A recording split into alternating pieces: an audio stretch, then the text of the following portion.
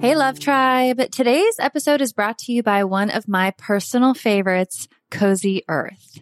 They've got something special for all the mothers out there. So anyone who wants to shower the special woman in their lives with love and the comfort they deserve, listen up.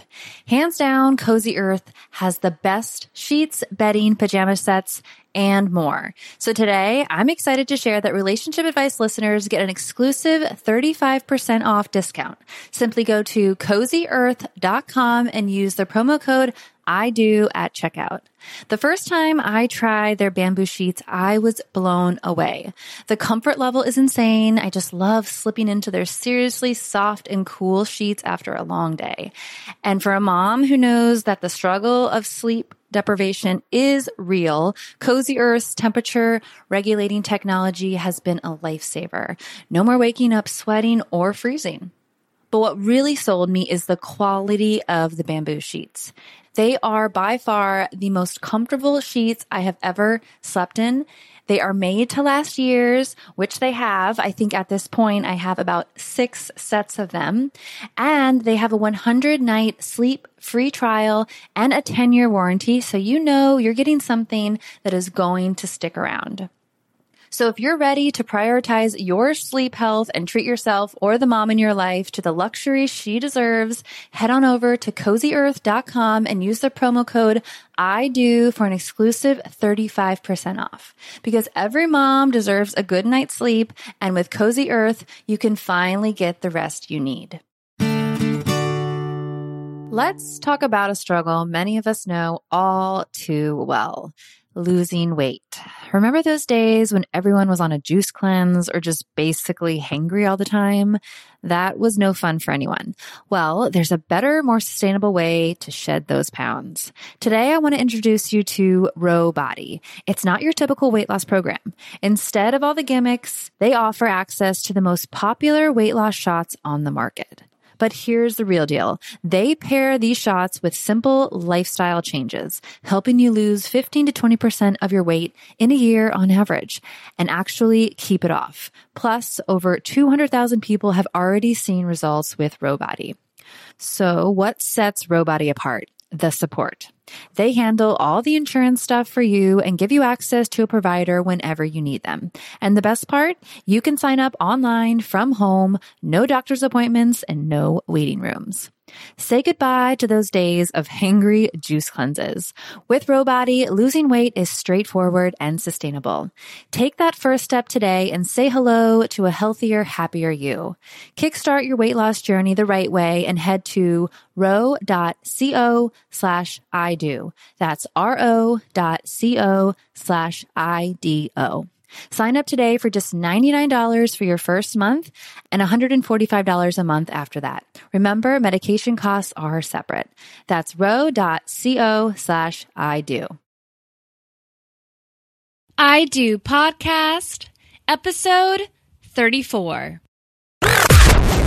Welcome to IDoPodcast.com, where fun and inspiring relationship experts, therapists, and couples share tips and advice that will help lead you to a fulfilling and happy relationship. Let their guidance illuminate your path to happiness. Are you ready to create lasting love? And now, your hosts, Chase and Sarah. Do you have a topic that you'd like to hear more about? Or a relationship question you'd like answered? Email us at info@idopodcast.com and we'll be sure to add it to one of our upcoming episodes. We're excited to introduce our guest today, Dr. Renee Peltz Dennison. Hi, Dr. Dennison. How are you today? Hi, I'm good. How are you guys? We're doing great. Thanks for coming on the show today. Oh, you're very welcome. Dr. Dennison is currently an assistant professor of psychology at St. Mary's College of Maryland. She received her BA in psychology from Kenyon College and her MA and PhD in family studies and human development from the University of Arizona. Dr. Dennison is an active member in the National Council for Family Relations, the International Association for Relationship Research, and the Society for Research on Adolescence, and Society for the Study of Emerging Adulthood. Dr. Dennison's research interests focus on newlywed couples in emerging adulthood ages 18 to 29. We've given our listeners just a little overview, so take a minute, tell us about yourself and why you enjoy helping people improve their relationships. Well, thank you, first of all, for having me here. I do a lot of teaching and a lot of research around emerging adulthood and around relationships. I first actually got interested in this topic when I was in high school. I took an AP class in psychology, and I was really interested in the question of if your parents divorced, can you have a successful marriage yourself? As a 13-year-old, I read sort of all of the statistics about all the negative effects of a parental divorce on a child, and I sort of extrapolated that out to looking ahead to my life in terms of college and relationships and marriage and beyond. And so in graduate school, I focused on the effects of divorce on adolescents and young adults. And then with my dissertation, I took that a step further to look at the effects of your family of origin or the family you grew up with on your current marriage if you're a newlywed. So that's really where my interest centers. And I do think it is important for couples as yourself entering into marriage to really think carefully about what they want out of marriage. And so hopefully that's where I can help today. Yeah, that's why we're so excited to have you on, and we're definitely going to learn a lot, and I know our listeners will as well. Great. Sounds good. Well, our topic today is we're going to focus in on your research study, the role of couple discrepancies in cognitive and behavioral egalitarianism in marital quality. Mm-hmm. Can you boil that down into some more non-scientific language for our listeners? Sure, I'd be happy to. So cognitive egalitarianism is essentially your attitudes about what you think should be happening in your marriage. And the way we measured it was similar to what you would think of as gender roles. So do you have a more traditional gender role attitude where you think potentially the wife should do the bulk of the household work and the male should be the breadwinner? Or do you have a more sort of egalitarian gender role attitude in where you think that you and your spouse, regardless of gender, should be sharing the housework equally? So that's what cognitive egalitarianism and behavioral egalitarianism is essentially what actually happens in your house. So we gave our newlywed couples a scale of different items, and I'll give you an example if I can get to that page. Different items like who decides what chores need to be done, who cooks the meals, who does the grocery shopping, who washes the dishes, things like that. And we asked them to respond on a 5-point scale, 1 being I almost always do, 3 would be we do equally, and 5 would be my partner almost always does.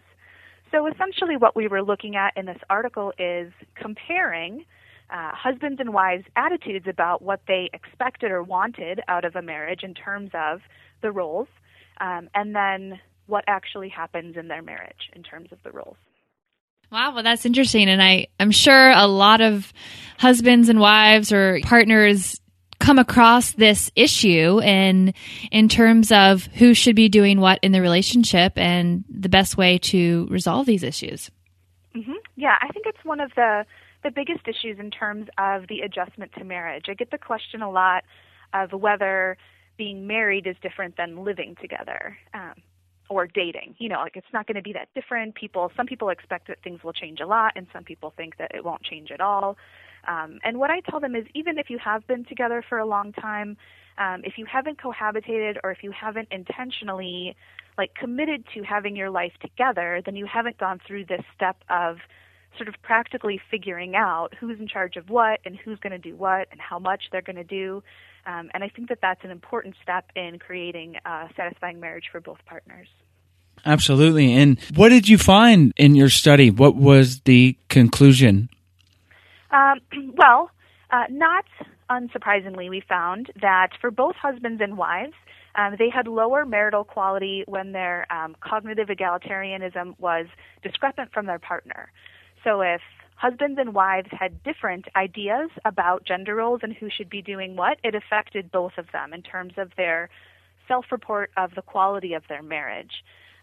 What we found, though, is that discrepancy had a greater influence on wives' reports of marital quality, and it especially influenced wives who had a higher cognitive egalitarianism. So wives who felt that chores should be shared equally had sort of the worst outcomes if their partner did not agree with them on that.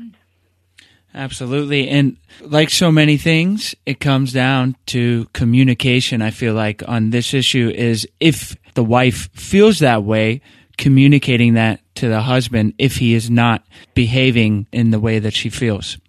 Mm-hmm. Yes, absolutely. And it's important, too, I think, what we looked at with both cognitive and behavioral is to think about not only what you expect to happen or what you would like to happen or what is your ideal role in a marriage, but also what's actually happening and how that compares to what you expected. So I think it's interesting to think about both of those things as being important. Mm-hmm. Yeah, like it's one thing to talk, but what's going on in practice? Exactly.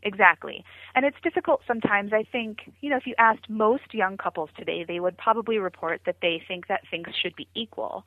But saying that you think that things should be spread equally and then actually having things divided up equally are two different things. Yeah. And especially for the husbands, traditionally wives did more household labor, and even though husbands are doing more labor in the house than their fathers did, for example, there's a lot of studies to support the conclusion that women are still doing the bulk of the household labor. It's sometimes called the second shift, where the bulk of women are working outside the home, and then the bulk of women are also taking on the majority of the household labor after they've already worked, outside the home, the second shift. Mm-hmm. So for males, especially in marriages, it's easy to say, I think things should be equal, and then also I'm happy with not having to do the dishes, because you're sort of benefiting from that. And it's sometimes easy, I think, when you make a transition to marriage or when you have a child, for example, to sort of passively let things slip back into imbalance. I think, the default is for it to be a woman's job. And so I think actively thinking about how you can divide things fairly or equally, if that's what you would like, is important, to not just let it sort of slip back into one person doing more. Yeah, and communicating that. And then so many of our experts, we talk about having a meeting, or someone coined the term State of the Union, where you convene, and that seems like a situation where if you start to slip back towards where the wife is handling all the chores, but you never sort of check in with each other, then that can just grow and get worse and worse. Yeah, absolutely. Yeah, it's definitely important for the wife to communicate how she's feeling about the situation. Because again, the husband may be happy with the situation. He might not even know what the wife is doing or how much time she's putting into it. So, for example, my husband and I had a lot of conversations early in our marriage about the time and the effort it takes to plan things. Because at first when we divided things, it was sort of like, I'll do the laundry and you do the garbage, you take out the garbage and we'll be good. But once you have a marriage and you are handling issues with in-laws, and then especially once you have kids, there's a lot of planning that has to go in it. Mm-hmm. So like, who is in charge of the family calendar and who sets up doctor's appointments? Those things all take time and effort to plan, but there's not like a product that you can show someone. Like if you fold a whole load of laundry, you have a laundry basket full of clean clothes, like, look, here's what I did. But if you're the one sort of behind the scenes planning and keeping things moving smoothly, if things are moving smoothly, no one really notices all the work that you do for that. Right, absolutely. So my husband and I had a lot of talks about me expressing to him how much time and effort, I put into that. And so, and having him understand and sort of respect that. And even when it comes to timing, doing laundry versus taking out the trash, sometimes laundry can take a couple hours and trash can be done in a couple of minutes. So dividing up that time equally is important too. Yeah, I have to tell you, that is probably the worst deal I have ever made in my life. My husband is 6'5", so he's not petite. And I was picturing laundry would be like once a week, because when I just did my laundry, it was about once a week. His clothes are bigger, and they don't fit in the laundry as well, in the washing machine. And so just his clothes alone are a couple times a week. And then once we had kids, I mean, I literally do laundry every day. And he still, we don't make that much more trash. So he still takes out the trash a couple times a week, and that's it. And it's like 2 minutes, So I think you need to do some negotiating on that one. that was not a good deal. No, I should have. We did renegotiate that one because that was not a good deal. Well, planning expectations about sharing chores and how they work out in the real life is important to discuss with your partner, isn't it? Mm-hmm. Yes, absolutely. And when you have children, a lot of times those expectations can change. Yes. Studies actually show that that's the time in a marriage, especially sort of earlier in a marriage, when you might have the lowest marital satisfaction, because just the amount of household work goes up sort of for everything. But it also is the time when, again, you're at risk of slipping back into more traditional roles, because even if you're very progressive and you think that everyone should do everything equally, there are certain things that the father cannot do. He cannot carry the baby, for example. He can't deal with the labor pains. He can't breastfeed the baby. So it takes sort of a really conscious effort to figure out what fathers and husbands can do and to feel good with that balance. Yeah, and that goes back to, checking in and seeing how the other partner is dealing with the load, and if it feels like it's imbalanced, communicating that and then doing something to fix it. Yeah, absolutely. I think it's important before you enter these transitions, so before you get married and before you have children, to talk about what you both expect. Because it's possible, if one person came from a very sort of traditional home, that they would expect that the female would do the bulk of the work, and it's possible the other person doesn't expect that. So it's important to know before you make that transition what each person expects, and then you're absolutely right. I think it's important as you go along to check in about that. Are your expectations being met? Is there something that's not meeting your expectations, or is there something that needs to be adjusted? Yeah, and it's interesting, the study that you've done, because it is so important. I think maybe a lot of times in a relationship, it's not like the primary thing that people think about necessarily, but it can become a huge issue, and clearly that's probably part of the reason you guys embarked on this study. Yeah, absolutely. And expectations can change. It is possible that your expectations could change over time. Once you have a child, sometimes that triggers more sort of thinking about what kind of parents your parents were and what kind of parent you want to be. I think, earlier in your life, when you are an emerging adult and you're sort of breaking out on your own, it's sort of easier to say, like, I'm going to do things differently and I'm going to have my own idea of what I'm going to do, and I'm not going to do it the way my parents did. But when you have your own child, partly because of the sleep deprivation and some of the time constraints, but also just because it gets you really thinking about when you were a child and what your parents did. Sometimes people's expectations can change. Now that I have a child, I really do think it's important, that someone stay home with the child, or I really do think it's important that I, as a mother, am able to work outside the home to set that example for my children. So I think it's important to set your expectations and to talk about the initial match between your expectations, but it's also important to check in, especially after transitions like getting married or having a baby, about how your expectations may have changed and what the discrepancy might be between your expectations and how you can sort of meet in the middle on that. Yeah, and we were just talking about this before we started the interview about our roles in our housework and things like that. And as much as I do a majority of the cleaning, he does the trash and the dishes and certain things, we have our roles.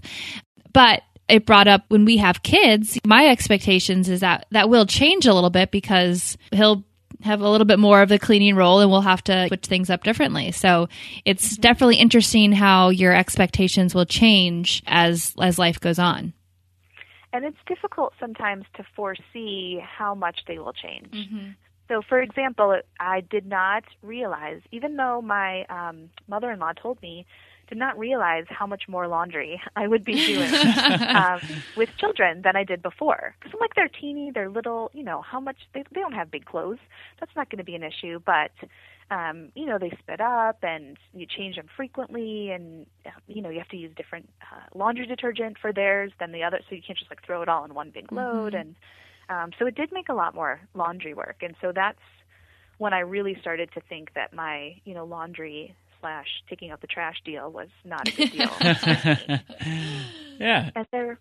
And there were things I think that we got creative about sharing, because there are certain things, at first when we had our first child, he was colicky. And so there was a lot more, sort of comforting, holding, calming down than we maybe anticipated. And there was sort of an adjustment period. And we did have some times where my husband said, well, you need to take care, you need to get him. If he's crying, you need to get him, because I can't feed him. He wants to eat. That's all he wants. And and only you can do that. So we had to talk about, what are other ways to calm him and when it might not be feeding, and ways that he could take some of the burden off of me, because newborns eat quite often. So we had a deal where in the middle of the night, if we needed to do a night feeding, when our son woke up in the middle of the night, my husband would get up and bring him to the bed, and then I would feed him, and my husband would go back to sleep. And then when I was done, I would just kind of give him a little tap, and he would get up and take my son back to his crib. So to me, that seemed like a better deal than him just saying it's all on you, right? Especially since my husband can like get up and then fall asleep in like 30 seconds. And it takes me a lot longer to fall asleep. So that was a way that we split that up a little bit.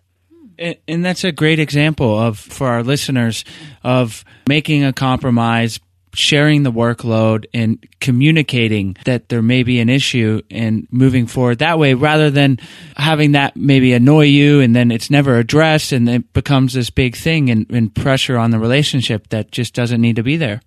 Mm-hmm. Yes, absolutely. And sometimes it requires getting creative about how to divide things or how to think about things. And sometimes it's about really explaining in depth what the situation is. At the time, I felt very overwhelmed, being a new mother and our child was colicky, and, breastfeeding takes a little while to adjust to. And my husband obviously was not experiencing it the same way I was. So it took a little bit of creativity on my part to explain to him how I was feeling and to have him take some of the burden, even if he couldn't actually nurse our son. So. Well, that's some awesome tips for our listeners and for us. We have our family, so that's awesome advice. Thank you. You're welcome. What do you find is the most common reason couples struggle in their relationship? Well, I don't do clinical work with couples, so I can't really speak to that necessarily. But in terms of the research, I think the reason that many couples struggle is because of their expectations going into the marriage and how their experience of being married either meets or does not meet their expectations. So I think that's why we did this research and why I'm sort of so interested in thinking about your expectations going into marriage. I have, some friends who went into marriage thinking that it's going to be wonderful, having sort of the fairy tale idea in mind, and marriage isn't necessarily, I don't want to say it's not wonderful. Of course it's wonderful, but it is life. It's real life, and it's not going to be a fairy tale. So I think if you have really unrealistic expectations, you're setting yourself up for failure in some ways. On the other hand, if you go in with really negative expectations, that's probably not setting yourself up for success either.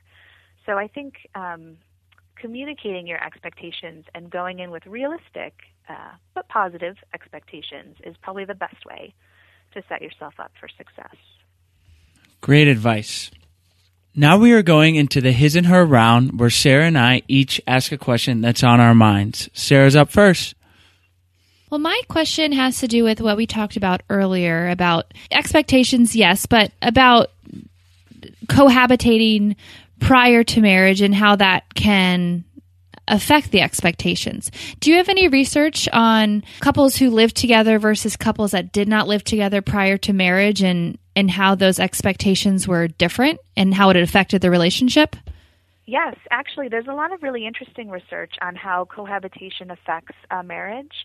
I think the common understanding or the common conception is that cohabitating before you get married is a really good idea, because I think people think about it like test driving a car. Mm-hmm. You wouldn't buy a car without test driving it first. So it only seems logical that you would live with someone before you would, sort of get married and commit to living with them your whole life. But for a long time, researchers were actually finding the opposite, that couples who cohabitated were having much worse marital outcomes, lower marital satisfaction, and higher risk of divorce than couples who did not cohabitate. So it's not often that the research findings completely contradict the sort of common understanding. So I think that those cases in particular are really interesting. And as the research on cohabitation continued, I think it's a number of things. I think the first thing is that it's a selection effect. There are certain types of people who choose to cohabitate before they get married, and there are certain types of people who choose not to cohabitate before they get married. So people who are very religious, for example, are less likely to cohabitate before marriage. And there's likely something about being very religious that makes you think about and enact being a spouse very differently than if you were not very religious, for example. But then there's also, I think, the issue of why you choose to cohabitate. So if you choose to cohabitate because you know that this is the person you want to spend the rest of your life with, but for whatever reason you don't want to get married right now, maybe the state you're in doesn't support gay marriage and that's important to you, or you want to save up money for your wedding or whatever it is, but you have made that commitment, you have decided to be life partners, those couples have very similar outcomes to couples who don't cohabitate. So it doesn't have a huge effect on their outcomes. The couples, though, that sort of, they call it sliding, so deciding versus sliding. The couples that kind of slide into cohabitation, so maybe you're not sure you want to spend your life with this person, but your lease is up and you think it might be, you spend the night at their house all the time, it might as well live together, and you're sort of looking at it as a trial. Those people usually have worse outcomes in marriage, because if you think about it, if you weren't sure about the decision in the first place, whatever made you unsure is probably not going to go away once you live with them. And once you live with someone, you start to invest time and money and effort into that relationship. So the longer that you're with them, the longer that you're investing time and effort and money into that relationship, the less likely you are to just walk away from it, because you have so much already invested in it. So I think it's better to go into a marriage deciding, even if whether you have cohabitated or not, to go in deciding that that's the person you want to spend your life with, rather than thinking about, oh, I've already put in so much time and effort, I can't imagine leaving them at this point. Oh, I guess we'll get married. Wow, that's really interesting. Very interesting, yeah. Does that answer the question? Oh, yeah, definitely. I knew there was research behind it, but hearing that it's definitely very interesting. Great advice. Thank you. You're welcome. There's one other thing, too, that I wanted to mention, and there's less research on this, but it's sort of anecdotal, and there's a little bit of research to back this up, that partners may think about their relationship differently once they get married. So, for example, my husband and I were engaged, and then we cohabitated when we were engaged, and he would play video games a lot. And at that point, I thought, well, he likes video games. That's fine. It's his game. It's his time. Go ahead, play video games. But when we got married, it was sort of like our time now. So I thought about it differently. His mother would call and sort of like, now she's part of my family too. And when he would play video games, he wasn't doing things like the dishes. And I would think about, well, somebody has to do the dishes. So since you're playing video games, now I have to do the dishes. So for me, and I don't think I'm alone in this, some people think about things differently once they get married. It's sort of a shift in your mindset that, like, now we are a unit, and between us we're in charge of these things. So it's not your time and my time, or it's not your money and my money. It's our time and our money. So we had to talk about some of the things, like when we cohabitated didn't bother me at all, but then once we were married and sort of building towards common goals, we had to have a talk about some of the ways that both of us spent our time and money. So it goes back to communication and communicating those expectations. Yep, absolutely. That's great advice for us getting married later this year. Yeah. Well, my question is, we've established that dividing household tasks definitely can affect marital satisfaction. And how are men and women different in this process that you found? That's an interesting question. There are some gender differences, I think, in how males and females think about household chores and divide them up. So historically, we talked about how females were more likely to do household chores. Females are more likely to multitask, for example. So they're more likely to, put in a load of laundry and then do dishes and be watching their child at the same time, whereas males are less likely to multitask. So when you're calculating how much time each person spends, you need to think about whether you're going to calculate, just sort of the absolute time, like an hour, or if you're going to count it sort of separately. So like I did the dishes, I did the laundry, and I took care of the child for an hour, but those are sort of three separate tasks. So that's one way I think that males and females think about it differently. Another way that they might think about it differently is they might have different reference groups. So when females are thinking about whether or not their household chores are divided equally, they're most likely thinking about what they do versus what their husband does. And so they'll be thinking about the balance in terms of that. Sometimes husbands might think about what they're doing and whether it's fair in terms of comparing themselves to their friends who are husbands and who are married, or to their fathers, who that might be their biggest sort of role model for how to be a husband and a father. And we know that those sort of ideals of egalitarianism are changing over time. So it's very likely that you could be a husband who is doing much more work around the house and childcare than your father did, and even much more than your friends, but you're still not doing as much as your wife does. So those are two ways to think about, whether it's fair. And you need to be careful. I mean, I think egalitarian is a good word for it rather than equal, because it's really difficult to figure out, what is exactly equal. And keeping score of every little thing is not a good way to sort of approach making it fair. But I think egalitarian speaks to that you both feel like you are taking on about the same amount and responsible for about the same amount, and that you feel that there's sort of a good balance there, that it matches your expectations and it matches, also practical concerns and, people's strengths and weaknesses. So egalitarian doesn't actually mean, perfectly equal, but it does mean well balanced, I think. That's great information. And a little bit of a follow-up on that. How much do you think is attributed to our evolutionary sort of underpinnings of the gender roles, and maybe women are obviously culturally, but evolutionary? Is that a factor in your research at all?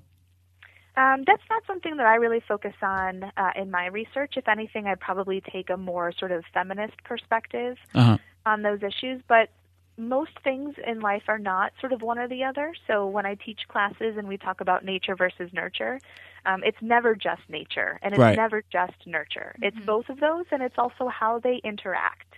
So for example, for marriage, I don't think that the evolutionary, potential evolutionary differences make that much of a difference in how you go about your marriage. I think both partners need to be cognizant of the other one's needs, and they need to be aware of their expectations, and you need to sort of spread the work out equally. That's my opinion, at least. But when you get to things like having children, that's when nature might play a bigger role, So you can't just, my husband and I would joke about this, but before we had kids, we would just sit down and divide things up and decide who would do what. And then when I was pregnant and I was 9 months pregnant and really uncomfortable, I would say, okay, I'm really uncomfortable. You carry this baby now for a while, and I'll just go take a break, So we would joke about how there, just naturally there are some things that you cannot divvy up the way that you would like. So I think, it plays a larger role sometimes, but overall I think probably culture and our understandings of gender and gender roles probably play the biggest part in how we divide things up in our marriage. Absolutely. Well, now it's time for our favorite part of the interview, the lasting love round. We'll ask you a series of questions, and you'll respond with great information to help set the foundation for a lasting relationship. We love it. Our listeners love it. So, Dr. Dennison, are you ready to help us build lasting love? I sure am. Great. What's one thing couples can do on a daily basis to help improve their relationship? Well, I'm going to cheat a little bit and give two things. The first thing, I think, is some of the research by John Gottman and others talks about having a good balance in your relationship of positive versus negative interactions. So you're going to fight sometimes, and you're going to have negative interactions sometimes. I think that is inevitable. But if every day you can think about sort of it as an account and balancing it out to the positive. So for every time that you criticize or that you have an issue, if you could pay like 2 or 3 compliments to sort of balance that out, then you'll always come out on the positive side at the end of the day. So just little things like I like your outfit, or I like how you look today, or have I told you today I love you, things like that can help sort of balance you out on the positive side. The other thing is sort of what we've been talking about all along, which is being sure to check in about your expectations and if they're being met, and if they're not, talk about that. Is there a book or resource you can recommend for couples? Yes, I thought about this, and I think one of the best resources that couples can do, one of the best resources that they can use is an inventory. It's called the Prepare Enrich Couple Assessment, and that is sort of a structured way for people who are thinking about getting married to explicitly talk about their expectations and their past experiences in a number of different areas. So it is sort of designed to help you explore your strengths as a couple, so areas where you might have high agreement or very similar experiences from your family of origin, and then areas where you might need growth. So if one person thinks that you should have a joint bank account and the other person thinks you should always have separate bank accounts, obviously that's somewhere that you need to sort of grow together and think about. It also helps you establish and explore your family of origin issues and the patterns that were set by your families and your experiences and how those might feed into your current marriage, and then establish sort of personal goals and goals as a couple and as a family. So that's usually something that, I think you can take it online. There is a website, but can also be something that's incorporated into premarital counseling. So there are many premarital counselors, ministers, or counselors who are certified to help you as a couple discuss that. So you would each separately take this inventory, and then they would get a report about how you match or don't match on those different issues, and that would help you facilitate a discussion on some of the things that you might not think to talk about when you're getting married. Parenting styles, for example, is something that many newlyweds don't consciously think about discussing, but it obviously becomes a very big issue sort of later on in your relationship when you have children. Well, that's some great information, and that assessment, we'll have that information on our website at idopodcast.com, and that will be on your show notes page, so our listeners know to go there to find your awesome recommendations. Great. We're getting married this year. Is there any advice you would give engaged couples or newlyweds? Well, I actually think that you guys are setting a great example because you're really consciously thinking about what it means to get married and what it means to be successful in marriage. I read a little bit on your website about how you looked for sort of resources on this, and a lot of the resources for people getting married are for how to plan the wedding. Mm-hmm. I think the bigger issue is how to plan your marriage. Right. So absolutely you should be, thinking about those things and going in with a plan and with your eyes open. So that would be my suggestion for newlywed couples or for engaged couples to take your lead and follow your example and really sort of think consciously about these issues before they get married. Great. Well, thank you. You're welcome. If you could give just one single piece of advice for a successful relationship, what would it be? I think it would be to think consciously about your marriage. Don't just slide into it. Don't slide into cohabitating. Don't slide into getting married. Think consciously about it. What do you want from a marriage? What does your partner want from a marriage? And, check in on those things frequently. You've given us just some awesome advice. I know that we are really going to be able to put and use into our relationship as well as our listeners. So we really enjoyed hearing all that, and thank you. And let's finish by having you tell our listeners where they can find you, and then we'll say goodbye. Okay, wonderful. Listeners can find me over email at rpdennison@smcm.com. and I will have the website coming soon. Great. Awesome. Well, we'll put those links on our website as well. I also am starting a blog, a Psychology Today blog that will start in June. Great. Well, whenever you have that up and running, send us that link and we'll be more than happy to put that up. Okay, great. And our listeners know that they can find all the information and links of today's episode on idopodcast.com. Go to the podcast tab and you'll be in the archives. And thank you again so much for all the generous knowledge and for taking the time to come on our show today. You're very welcome. It was a pleasure talking with you. Are you interested in learning 5 ways to improve your relationship on a daily basis? How about 5 tips for engaged couples or newlyweds? This information and more is our free gift to you when you go to idopodcast.com and subscribe to our mailing list.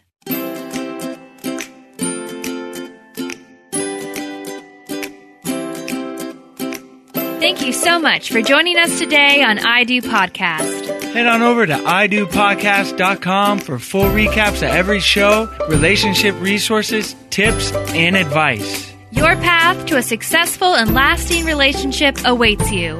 Are you ready to create lasting love?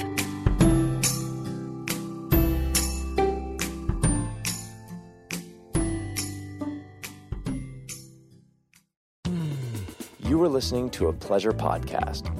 For more from our Sex Podcast Collective, visit pleasurepodcasts.com.